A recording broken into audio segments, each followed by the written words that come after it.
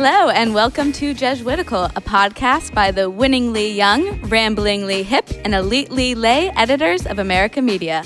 That lay part means we aren't Jesuits, but we work with them. Join us each week for a smart Catholic take on faith, culture, and the news, often over drinks. I'm Ashley McKinless, and I'm joined by Zach Davis. I loved that elitely lay. That was good. Yeah, thank you. I came up with that. You get it? Because you guys are in the elite eight. And Olga Segura. Hi, guys. So how are we doing?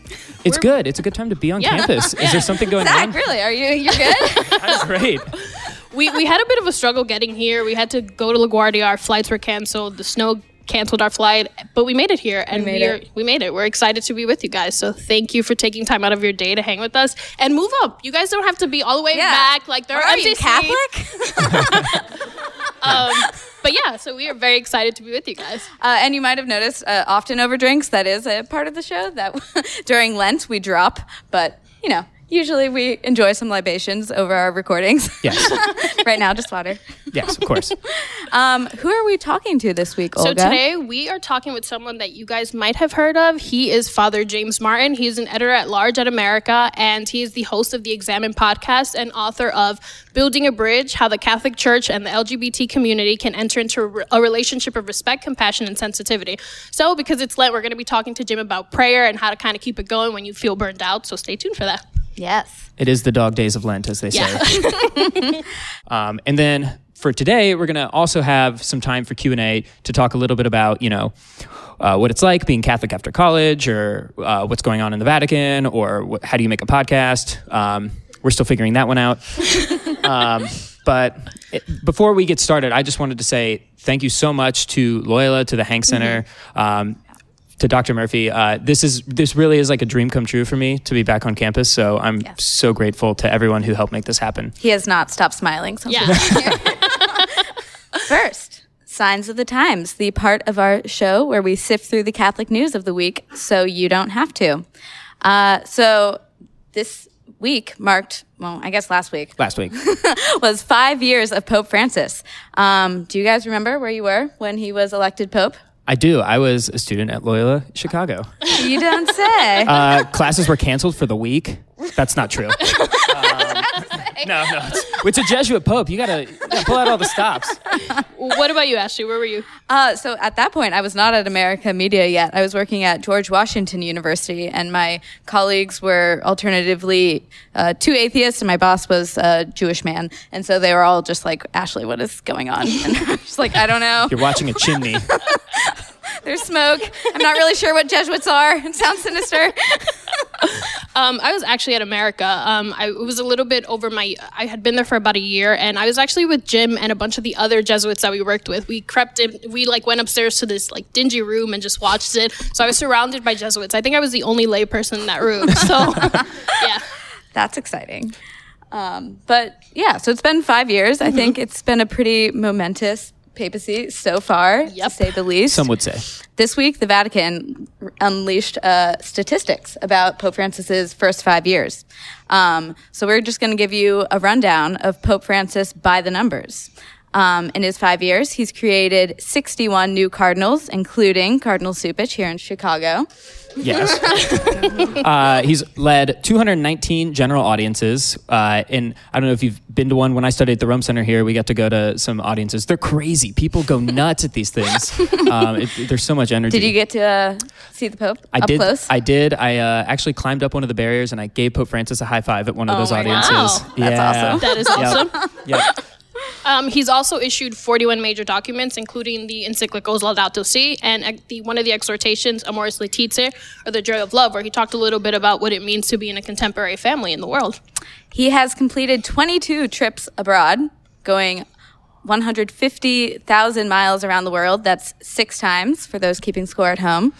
And he's called 4 synods on the bishop, 2 on the family. Well, technically 2, but there's 4 meetings. 2 on the one on the family, and then this year's synod on young people, and then there's synod on the Amazon happening after that one. Yes, we're still waiting on our invitation to the synod on young people. Yeah, I don't know. I've been fishing for it for a long time. He really, really has. But clearly, there's a lot to talk about. He has been the Pope for a little over 5 years. So, what are some of the moments that have stood out to you guys, Zach? I think for me, one of the defining moments was when Evangelii Gaudium was released. I remember being in my theology capstone here and sort of reading it and being really moved in a way that like papal documents don't normally move me. We had sort of reached the point in the culture where we felt besieged by modern culture, by secularism, and Francis sort of looked that straight in the face and he called for a new way of being church, come out of the fortress mentality, bring the joy out to other people. And I think it's like I should reread it like once a year just to like remind myself like what Francis's agenda is. And I think, that's probably it for me. No, I was working at America Media by that point, and it was my job to do social media, so I had to do tweets, and there were so many lines in that encyclical that were just like tweetable lines, which is not what we're used to when it comes to papal documents. But like one of my favorites, which is like appropriate right now, is he said we can't be so many people look like Christians with Lent without Easter, like, and called people sourpusses, and it was just like this very jarring language in a good way to hear from a pope. So. Yeah, and I think like Zach, I was also extremely moved by the Joy of Love, the Amoris Laetitia, and I think he really changed the way that I think about relationships. I think as millennials, it's very easy for us to become conditioned by what we see in media, what we see on television, the way like our romantic relationships or our relationships in our families are supposed to look.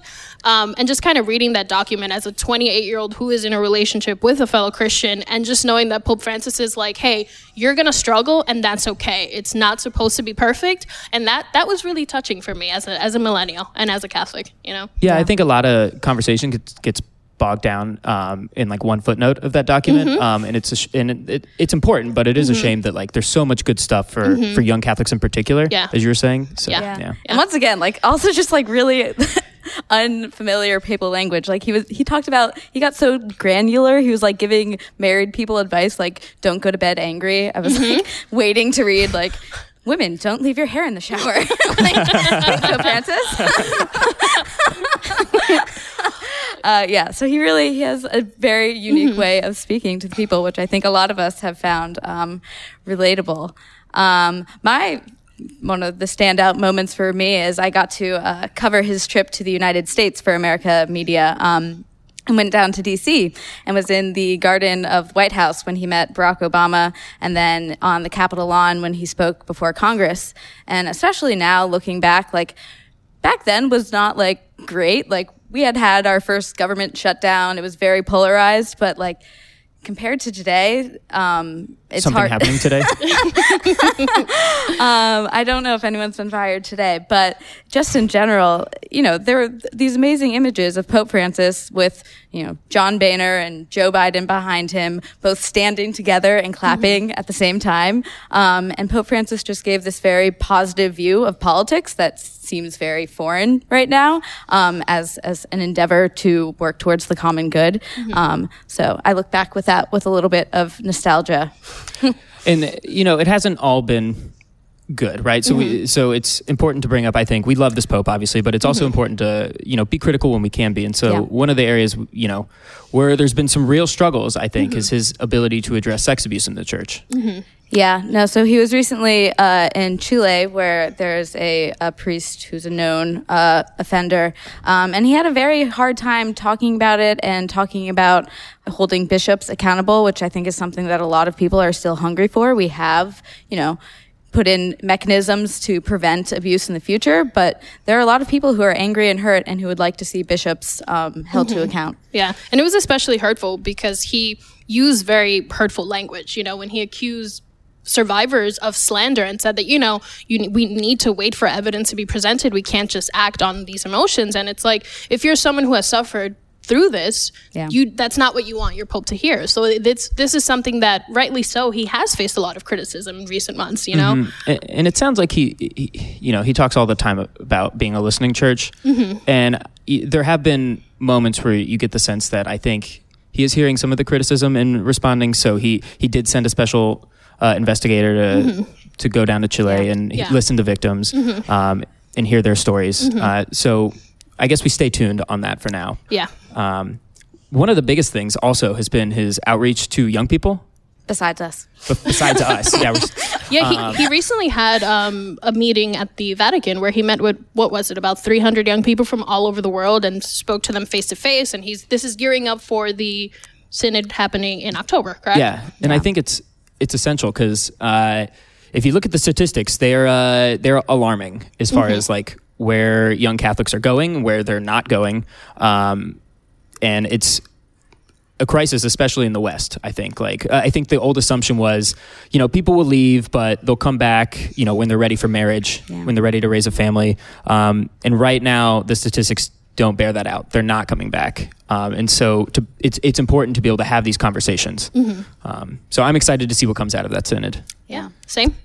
And on that happy note, we'll bring on our guest, who I think maybe more than most people in the United States in the church are helping to bring young people back by his pastoral ministry. So welcoming to the stage, James Martin, Father James Martin. Yeah, so just to give a quick introduction for those who might not be familiar, every week on our show we feature someone who offers a unique perspective on faith, culture, or the news. And this week we've got Father James Martin, who is talented in so many ways, but one of the things we're interested in talking to you about is you started the Examine podcast at America Media, and this has been something that you've been wanting to do for quite some time, correct?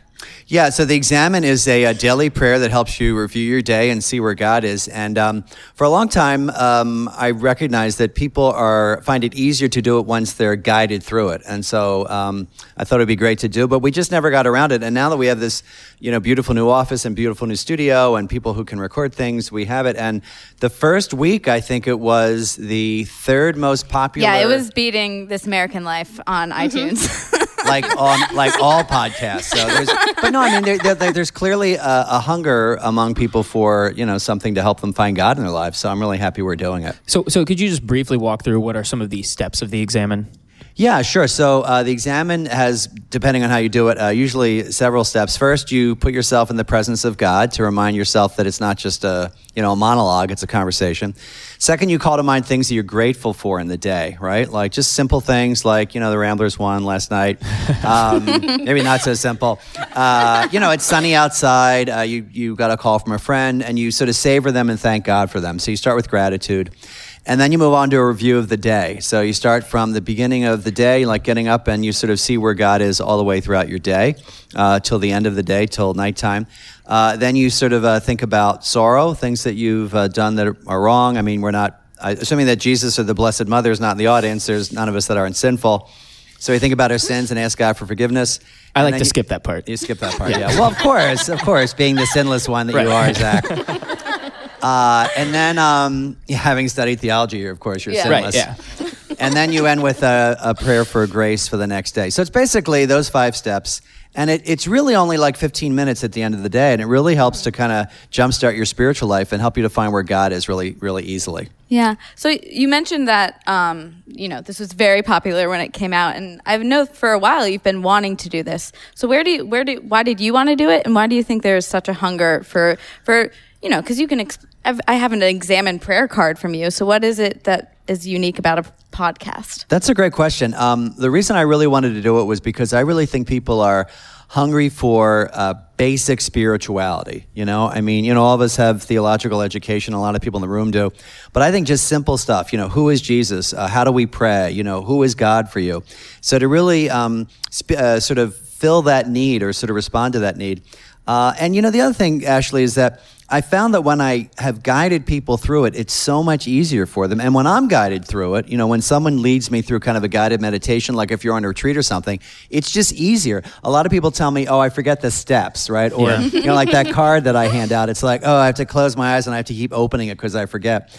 So the idea of this Examine, which is like, I think 15, 17 minutes with music, it's just easier to do. And you don't have to really think about it and remember the steps. And, and it's free, which is nice. As we Jesuits like to say, cheap is good, free is better. So Jim, do you do it every single day? I shouldn't say proud, but I'm happy to say that since the day I entered the novitiate, I've not missed it. Really? What? Wow. Yeah. Well, it's not that doesn't mean I do them well all the time. Is there an abbreviated version you can do, like a 5 minutes? Well, yeah, there's the one you do before you fall asleep, and your head hits the pillow. I had a Jesuit tell me, a Jesuit Scholastica guy in training not long ago say, I'm having trouble with the exam and I keep falling asleep. And I say, well, tell me how you do it. This is a true story. And he goes, I said, maybe we can talk about the practice. And he goes, I just keep falling asleep. I said, well, what do you do? He goes, okay, well, I asked God to be with me. I said, yeah. And he goes, then I get under the covers. And I was like, just a minute. So I said, why do you sit up when you're doing it? No, I haven't missed it. It's, it should be 15, 20 minutes. I sometimes zip through it, but I feel like I can't go to sleep until I thank God for the day. And so I don't go to sleep until I thank God for the day. So do all Jesuits do this? Is this something, where did this come from? Did Ignatius? So it was popularized by St. Ignatius. We never like to say started because someone will always get in and say, no, look at this person in 320. Popularized by St. Ignatius. And he said that of all the prayers, in addition to the Mass, that's the one that Jesuits should never omit. So that's how important he thought it was, because for Jesuits we're supposed to find God in our active lives, right? And it really it's super important. And when my spiritual directees, people who come to me for direction, say, I say, how's the examen going? If they say, oh, I haven't done it, I say, let's go back to the drawing board. So I've talked about on the show before that I kind of have a podcast problem. So I was excited to have a podcast version of the examen because I tend to fall asleep to podcasts. Not Jesuitical. Not Jesuitical. No, I don't listen to that. At least not when you're doing it, right? Right. So no, I found the guided part of it very helpful, and I love the reflections too. I don't know if you're going to keep doing that after Lent. Well, that was thanks to Ashley and Eric Sundrup, who came Eloise, up with, Eloise and Eric Sundrup, who came up with the idea of having something changing, so it wasn't the same podcast every day. So we have reflections that are geared towards the liturgical cycle, and I think it just makes it more lively. Yeah, no, it was, I think, the second week of Lent. You quoted one of your professors, James Keenan, yes, about how God doesn't get mad at weak and struggling people, but people who can't be bothered to love. And it was just like a really great way to look at your week, and you could find it prompted you when you went into the next day to look at places in your life on the subway and in work with your family that you were just not bothered to go the extra. Yeah, that's not a great insight. Yeah. I just mentioned that at Madonna that was Jim Keenan, as you said. Sin for Jesus is often a failure to bother to love. Yeah, and I just like throwing that kind of stuff in, and help me. So hopefully it'll help other people. So one of our Lenten practices was we were all going to do the examen every day. And so we were trying it with this podcast. And one of the first things I noticed, because I'd always wanted to do the examen and I'd always sort of shied away because I don't know, for whatever So much reason. For your Jesuit education in Loyola Chicago. That's right. Go Ramblers. Go.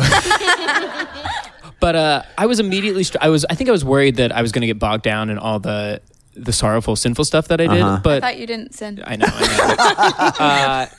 But I was just shocked by how many things that happen throughout the day that I'm grateful for and that I don't normally give a second thought to. Yeah, because and that's great, Zach, because people, all of us are pretty busy. We sort of go on to the next thing. We're either problem solvers, and if you say, what was your day like, you go to the problem, and you just move. It's okay, next.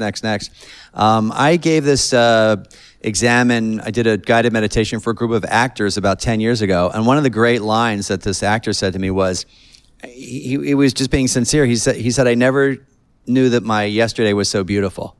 And it's just, we miss that stuff. And that's why Ignatius really wants to kind of ground you in that, because just like you say, we tend to go on and, what kind of life would we had if we weren't grateful? So the examen does ground you in that. Yeah, I think one of the things that I've learned is that every time I go to God and I try to immerse myself in prayer, I complain a lot. And I'm just this isn't going right. God, how are you going to help me? Why would you put me through this? And then doing this, I'm actually be thankful for once. Be grateful that you woke up this morning. Be grateful that you have a job. And that's something that's really stayed with me, being grateful to God for everything in my life, which, like you were saying, you miss so many beautiful things in your day when you're only focused on all of the negative things that I often complain about. Exactly. Olga, I went to my spiritual director once and I was going through something difficult. I don't know what it was, but I'd forgotten it, thank God. And he said, are you being honest with God in your prayer? And I said, yeah, I'm complaining about this. And he said, well, then you're not being honest. And I said, what do you mean? He said, because you're not showing God the whole picture. you're only focusing on the negative. And really, honesty is to say that the honest look at your life is the realistic look at your life, which is to say it's pluses and minuses. And the Examine, as you say, really does help give you an honest look at your life and helps you communicate with God better. Speaking of honesty, I have to admit that I didn't keep up my consistent Examine throughout Lent. You know, like many people, the first 2 weeks I was going strong, doing it every night, and then I kind of fell off. I could tell at work. I didn't want to say anything. About it. Yeah. You're not doing the Examine, are you? I'm teasing. Yes. So what advice do you have for people like me who they have the will, but just can't keep it up? Well, usually there's two ways that I approach that. One is to say, try doing it for a shorter time period. You know, if you can't do it for 20 minutes, I always say, okay, try 10 minutes or try 5 minutes, you know, or try just gratitude, right? That's the positive way of doing it. The negative way of doing it is to say, you know, how important is your relationship with God? Like, and I usually I'll say something like, do you go to the gym every day? Oh, I go to the gym every day. No. Yeah, okay. Or do you go online every day, you answer emails, and it's like, why? Yeah. Well, those relationships are important. And the negative way is to say, how important is your relationship with God? Does it deserve that kind of 10 minutes? So I respond well to negative reinforcement. So thank you. There you go. So, and to say, you know, if you really say that your relationship with God is the most important thing or one of the most important things in your life, can't you give God 10 minutes? And usually that either the positive or the negative reinforcement usually gets people over the hump. Yeah. All right, we'll see how I'm doing. That's right. I'll thing let is, you know. you give God 10 minutes, all of a sudden he like changes your life, and then now you work at a Jesuit ministry, and like there you go. That's right. Beware. it's much more dangerous than just going to the gym and and it's funny. I think God also can work within those 10 minutes, right? I mean, even if you give God 10 minutes, 5 minutes, something can happen, and that usually just increases your desire for more time with God. So why do you think it is that people, I don't think it's unique to Ashley that, people struggle with maintaining consistency and fervor and falling away? What is it about prayer or the exam, maybe the Examine specifically, but prayer in general that people have a hard time? Yeah, because it's not always exciting. I mean, it can be kind of blah sometimes, and it feels like nothing's happening. But again, to compare it to a relationship, imagine you go out with like one of your friends and, you go out for a beer. Oh, I was just Moody's. I was very happy to see that Moody's is still around. Yes. If you go out to Moody's, and it's like you have like an okay time. Like your friend's like not in a good mood. You're not in a good mood. The food's not good. The fries aren't as great as I remember. And and you're not going to say, I will never see that friend again, right? Mm-hmm. So it's to say that, I hope you won't say that. It's to say that a relationship with God can have its ups and downs, and it doesn't always have to be exciting. And really, any time that you spend in God's presence is transformative. So I think people's expectations of prayer is that it's always going to be bells and whistles. But even if you have like, as you were saying, Olga, like just an insight, like, wow, I haven't spent that much time to gratitude, it's worthwhile. So to be okay with kind of dry times in prayer, I think is really essential. So Jim, how do you though, like, how do you maintain energy in prayer? Especially like you deal with a lot of negative responses with all the work that you do with LGBT activism. What? So I know, that's right. But how do you keep yourself from getting totally burned out in moments like that, in moments like these? Yeah, actually, this is a little kind of Jesuit spirituality. I have sort of gotten to the point where I have and this is a gift because I didn't really work for it, but I found the grace of kind of indifference. I mean, I really like the LGBT stuff that I'm doing. There's a lot of pushback online, and I realize I have support from my Jesuit superiors, my Jesuit brothers, people like you guys, lay Catholics, LGBT Catholics, cardinals like Cardinal Cupich. And after a while, I was like, how much support do I need? And the people online, who are kind of, really hateful and homophobic, like my mantra is, this is not the most sort of sophisticated spiritual mantra, but my mantra has been, honestly, who cares? Right? And who cares? So that's kind of the grace of indifference. And it really doesn't bother me. Last night, we had a talk at Holy Name Cathedral. We had 1,200 people. It was, standing room only, and there were like 100 people outside protesting. What am I going to focus on? Now, that's a good thing for the Examine. Am I going to focus on the 1,200 people who are there? Or the 100 people who are kind of, don't like gay people and are outside? I'll focus on the 1,200, and I don't really pay attention to the 100. But it is easy for people to dwell on, like the 100, sure. right? You know, it is. And I mean, I think in another world, maybe I would dwell on that, but I know that that's not where the good spirit is. You know, I mean, Jesus is always dealing with Pharisees and scribes, and he answers them and kind of puts them in their place, and then he moves on, right? And, you know, today's gospel reading is Jesus saying that, you know, he's moving on. He's not like, he's not sort of engaging these people. And so that's, part of it is cultivating that sense of freedom. I mean, that's really the Jesuit hallmark. You're talking about Pope Francis. He's a very free guy, and that's kind of what I strive for. I do believe it was Ignatius who said, my haters are my motivators. That's Ignatius. That's right. Yeah. Yeah. Him or Chance the Rapper. One of the two. Right. Yeah. I get those two confused all the time. I get them very confused. Yeah. Yeah. There's a statue of one of them outside somewhere. Yeah. If Zach has his way, they'll be both. That's true. Yeah. Sorry, this is going to be like kind of literal, but you talk about feeling the presence of God, and you've talked about how when you were praying about doing this activism on behalf of the LGBT community, you felt like Jesus was saying, like, this is where you're supposed to be. Yeah. What does it feel like to have Jesus? Like, how do you know? How do you know it's Jesus or God? You want me to get personal? Yes. All right, I'll get personal. All right. I was on retreat last summer, and my spiritual director said to me, I want you to imagine Jesus walking with you. And now, normally I imagine Jesus. I don't actually physically walk with Jesus. And I said, all right, fine, I'll try something new. And I got to the point where I sort of imagined him, and it felt almost like this presence when I sort of visualized him. And this is a little personal, but I said to Jesus, I don't normally pray about my books. I don't even know if I told you this in person. But the LGBT book was on my mind, and I said to Jesus as we're walking, this was at a retreat house in Boston, is there anything you'd like to say about the book? And he embraced me and kissed me on the cheek. And it was this sense of just like, he in my prayer, he was just so happy that I brought it up and happy for the book.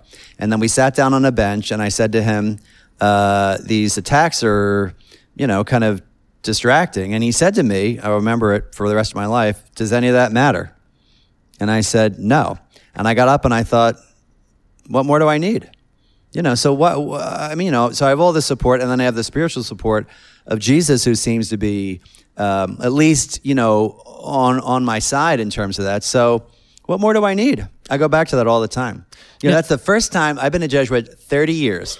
That is the first time that I've imagined walking with Jesus. Certainly the first time that he's ever kissed me. I mean, that was really surprising. And so how do I know it's Jesus? Because as one of my directors said, because it lasts. You know, it lasts, it sticks. It was shocking. It was something I couldn't have sort of made up. I wasn't like saying, oh, now Jesus is going to do something to me. And it just made sense. You know, and why wouldn't Jesus want to help LGBT people?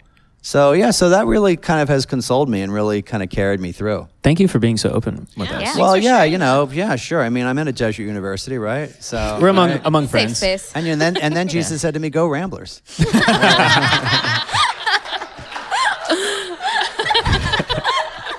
No, he didn't say that. But he did embrace me, which was really great and surprising. And I always say to people when they say, how do I know if it's God? And it's something I read in a book recently, and it said, God's voice has the ring of authenticity. It just feels right. And you just can kind of sense it. And after 30 years as a Jesuit, I think I can sort of say what really is God's voice. And that really was a very powerful moment for me. And just wonderful, and it's kind of consoled me and kept me going ever since. And when I see these haters, what is that next to Jesus? Yeah. Right? Yeah. So that's where I want to stand with. Do you think that your consistency in the Examen and in your prayer life helps you see moments like that? Oh, yeah. Yeah, that does, and it prepares you. The other thing is that someone told me as a young Jesuit, if you don't do the prayer regularly, you're not going to have the space for those kind of moments. So for the example of like, you know, you go out to your friend with Moody's, if you never ever go out to with your friends, and you aren't on a regular basis, you're not going to have that space for really beautiful things to happen, right? So yeah, so that doesn't mean that those kind of prayer experiences are rare, as anyone will tell you. And it doesn't happen all the time. You know, last time my Examen was, you know, I fell asleep. But you have to show up for that kind of stuff to happen.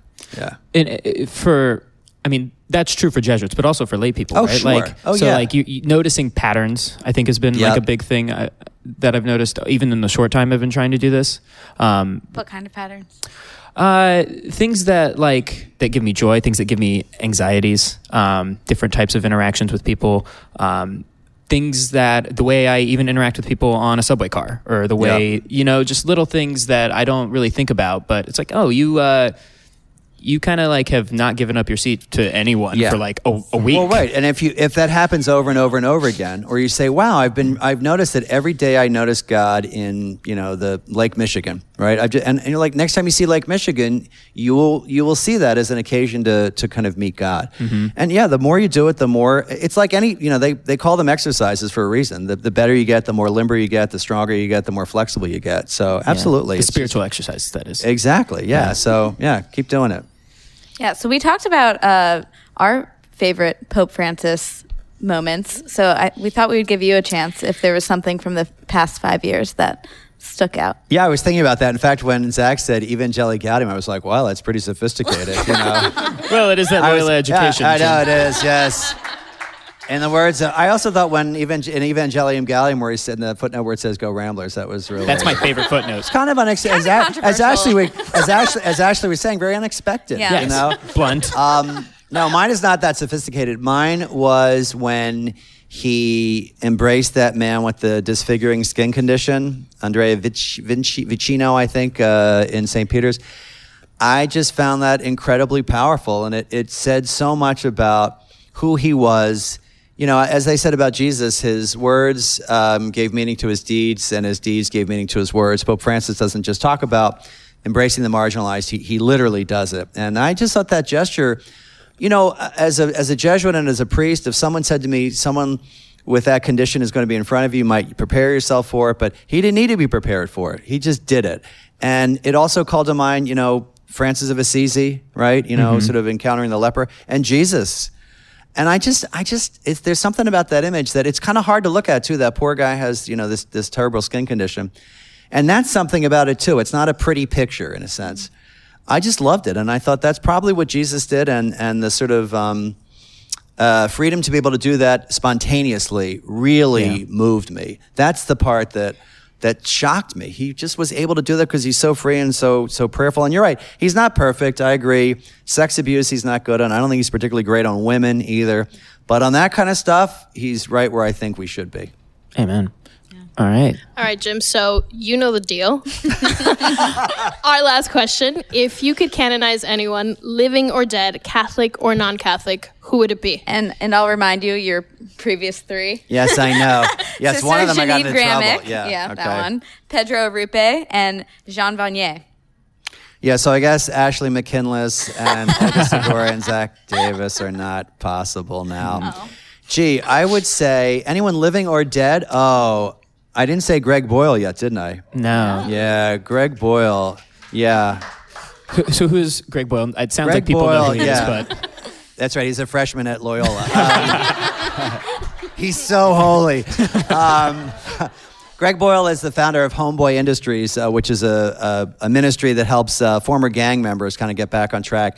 And I will say that he's a friend of mine, and I saw him just at the LA Congress last week, the Religious Ed Congress. He's a living saint, period.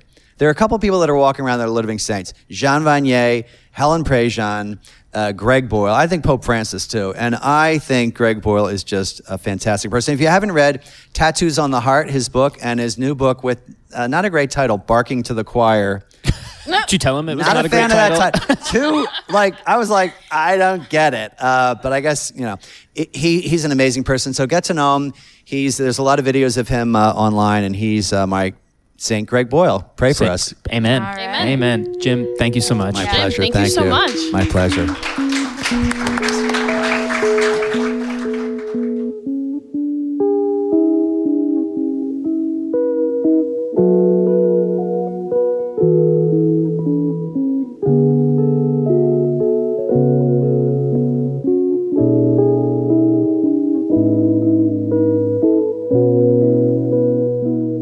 It is time for Consolations and Desolations, the part of our show where we talk about where we found God this week and where it was harder to find God. What do you have, Zach? Yeah, so this is just like our attempt, as I said earlier, at faith sharing, to try and do the things that Jim was talking about, looking for the patterns where God is moving us, either we're moving towards God or away from God. So mine, I'm going to start with a consolation. One of the things that can be troubling when you leave a community like this at Loyola, where you have a really strong faith community, you have a beautiful chapel, you have a vibrant liturgy, a supportive community. Once you leave that, it can be tough to find something like that again.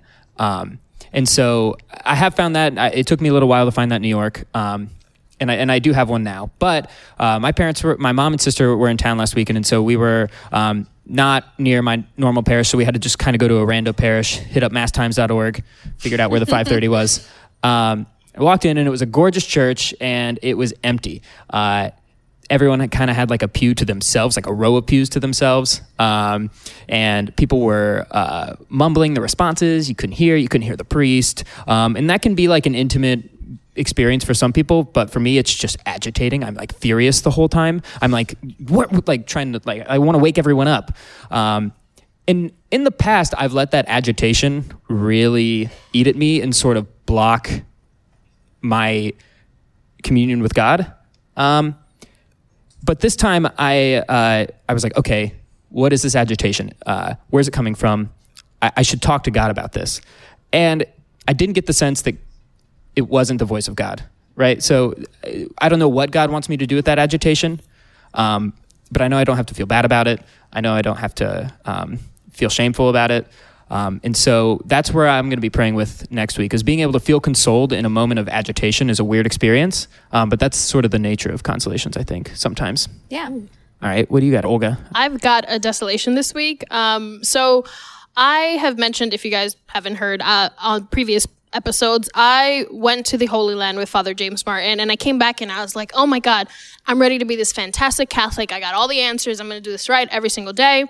And then this week, we cover a lot of media, and kind of seeing what's been happening with the lives that were lost in Austin and the unarmed black man that was killed in California, I believe in California.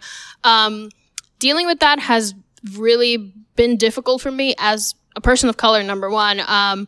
But just trying to ask myself, I keep falling into this like really negative, anxious, and fearful place where I'm like, why would God allow something like this to happen? You know, and I have a black father, I have a black boyfriend, and I'm just like, this entire week, it's been very difficult for me to be like, are they going to be okay getting home? You know, like, is this the last time I'm going to see them? And even in conversations with my co-host, with my producer, and Father Eric Sandra, I still haven't been able to pull myself out of that anxiety and out of that fear. And it's just been really desolating to be in that space, you know? And I'm having a very difficult time with that and trying to like process that God is in all of the things in our lives, but I'm having a very difficult time finding him in this moment, you know?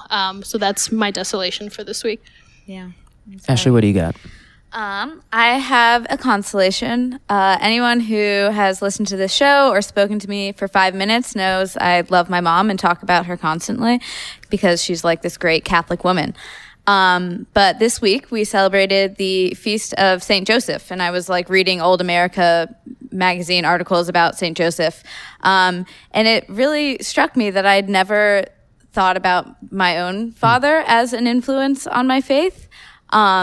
He's Protestant.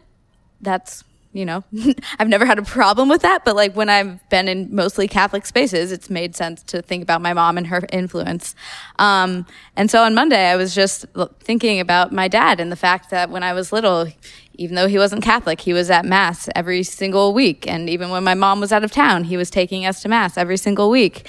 And so the consolation was realizing that God was present and working in my dad this entire time, and I had never really stopped and thought about that. And so I just felt so grateful in that moment to see that. And we'll, you know, hopefully my dad will be listening to this, but I'll tell him.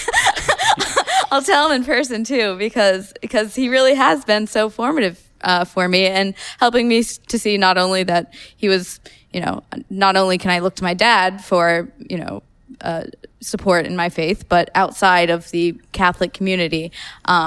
So that was my consolation this week. Nice.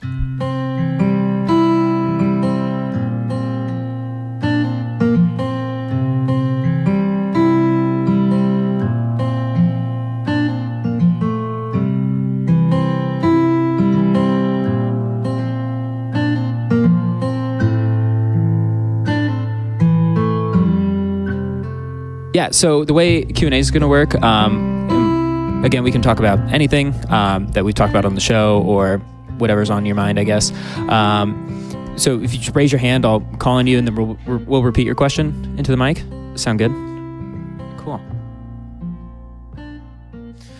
So the question is, how is the church going to build excitement and energy and engagement outside of online surveys and things leading up to the Synod on Youth? Well, I think one thing it's trying to do, so this week, 300 young people went to the Vatican to have their own kind of mini young person synod. Someone who's been on Jesuitical, Nicole Perrone, she was there. And I think what they're trying to do, they're going to put out their own kind of like exhortation from this meeting. So it's going to be young people talking to young people, which I think is new. I think usually it is often, like Vatican officials trying to talk to the youths, and they don't really, it doesn't translate quite right. So the fact that they are actually bringing young people and then letting those young people be the ones to communicate on behalf of the Vatican is new. I don't think it's guaranteed to work, because anytime you say the word synod, people tend to fall asleep. Yeah. Dr. Murphy. So if religion isn't a draw for millennials, what competes for their time and their energy? Where are they finding the things that religion used to give people? I think one answer, which is both gives me hope, but I think, I would want young people to go beyond this, is social justice, something that a lot of, young Catholics care about as well, but a lot of nuns are also NONES. And yes. I think, if you look at like the Dreamers and Black Lives Matter, there are a lot of young people there who are very much committed to a cause, and in your words, like an absolutizing way. And we shouldn't discount that because it's not religious activism. But I do think I think something is lost when religion is not incorporated into movements like this. What do you think, Olga? I know you've reported on this. Honestly, and I think this has been a cliche at this point, but social media, like really people want community, and social media, we've talked about this on the show before, it is super helpful. Like for movements like Black Lives Matter, people all over the world can connect to each other. But I think it takes away the person to person that you can find in religious spaces, the kind of person to person that we find doing this podcast weekly. So like just social media, Netflix, all these like digital spaces, but also there are real spaces where millennials are going. Like if you join a gym, they know your name, they keep track of how often you go. If you don't go, they send you an email and say, hey, we know you haven't been here in a while. You start to recognize people. In the church, it doesn't do any of that, basically. Especially like, so if you are a young person who's trying to get involved, I'm very worried about the parish model, both as it relates to young people, but in how it relates to young people means how it's going to survive in the future.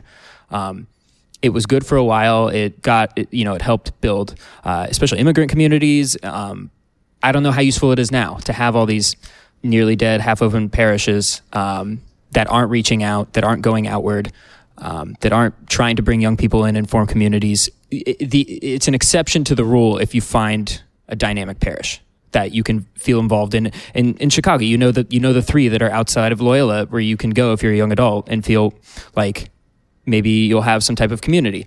So I think I'm worried about that. I don't know what the future is, but I think it's something we have to talk about as a church. Yeah.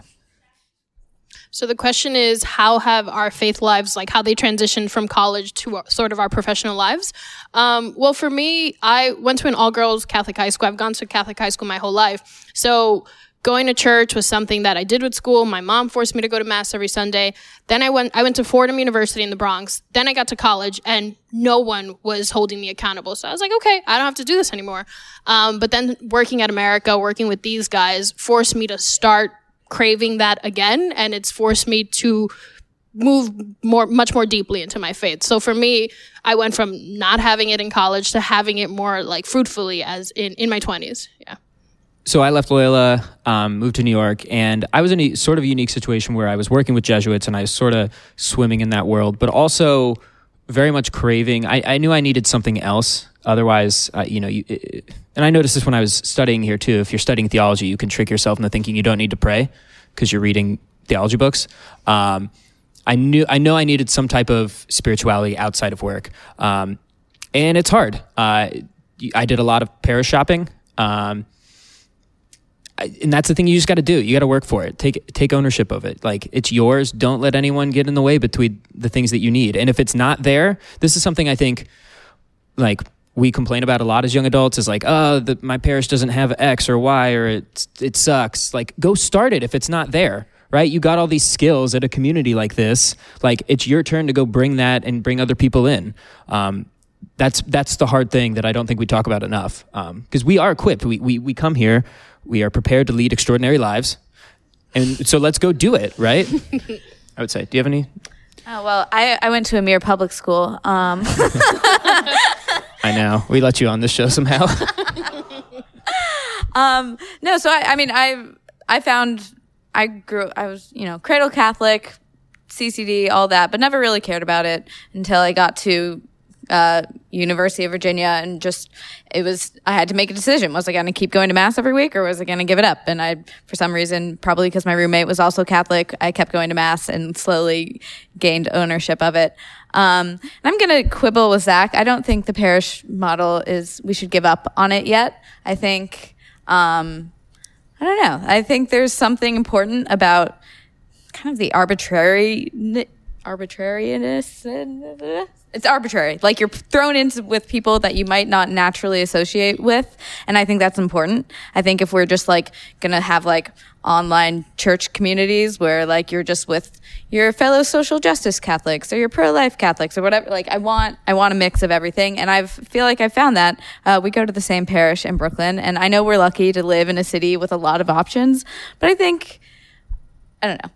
I find a lot of life in the parish model, because every week I see people who don't look like me, and I think that's important to not become too complacent in your faith life. Yeah, it is easy to make an echo chamber, like both on your social life. Like, do you really want a Facebook, Twitter model for church?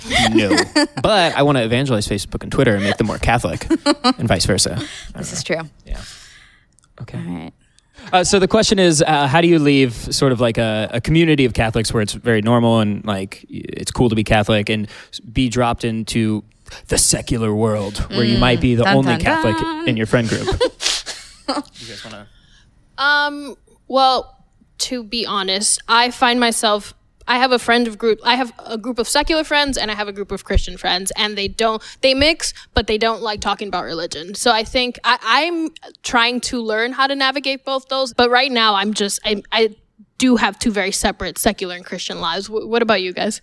I've often been like the one Catholic person at a party or at a bar in a friend group. And I have a lot of fun with it. Like, once people have had a few drinks and I feel like they're open to listening, I'm just like, you guys, Pope Francis, right? Well, that's the thing. Pope Francis actually has made it so much easier to be really Catholic in a group of strangers. Yeah. Like, I have my friends who are completely not religious who are like, did you see this really cool thing that Pope Francis did? And I'm like, yes, guys, like, I literally work in this. So I think he has made it like more, it's publicly acceptable to be Catholic. Mm-hmm. But I was doing this in college before Pope Francis. Yeah. I was not dropping Pope Benedict.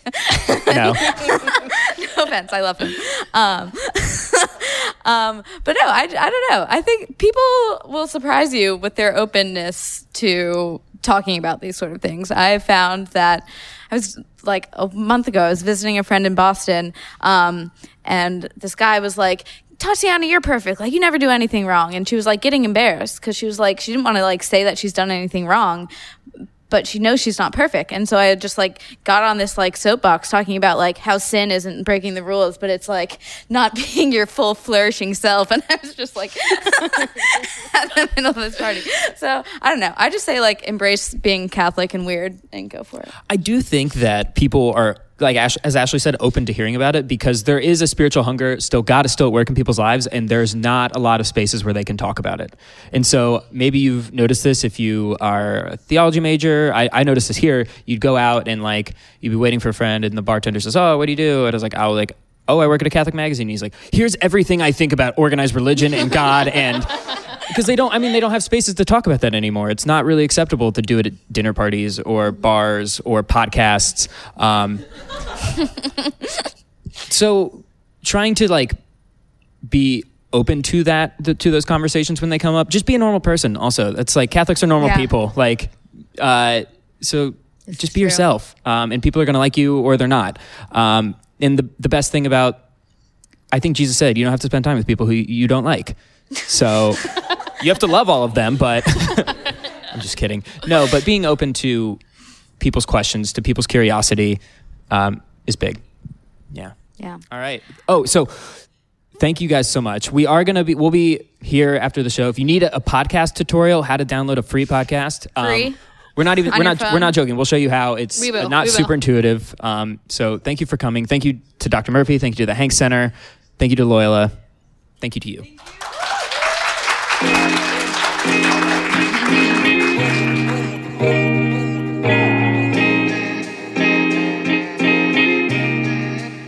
Jesuitical is brought to you by America Media and produced by Eloise Blondio. Our editor is Noah Levinson. Jesuit formation provided by Eric Sundrup, SJ. Engineering and design provided by Angelo Jesus Canta. You can follow us on Twitter at Jesuitical Show, and please subscribe to us on Apple Podcasts or wherever you get your favorite podcasts, and leave us a review. And send us your questions, feedback, cocktail recipes, and tell us where you found God this week at jesuitical@americamedia.org. Huge thanks this week to the Hank Center at Loyola University Chicago for hosting Jesuitical, and to Professor Mike Murphy. It has been a pleasure to be here.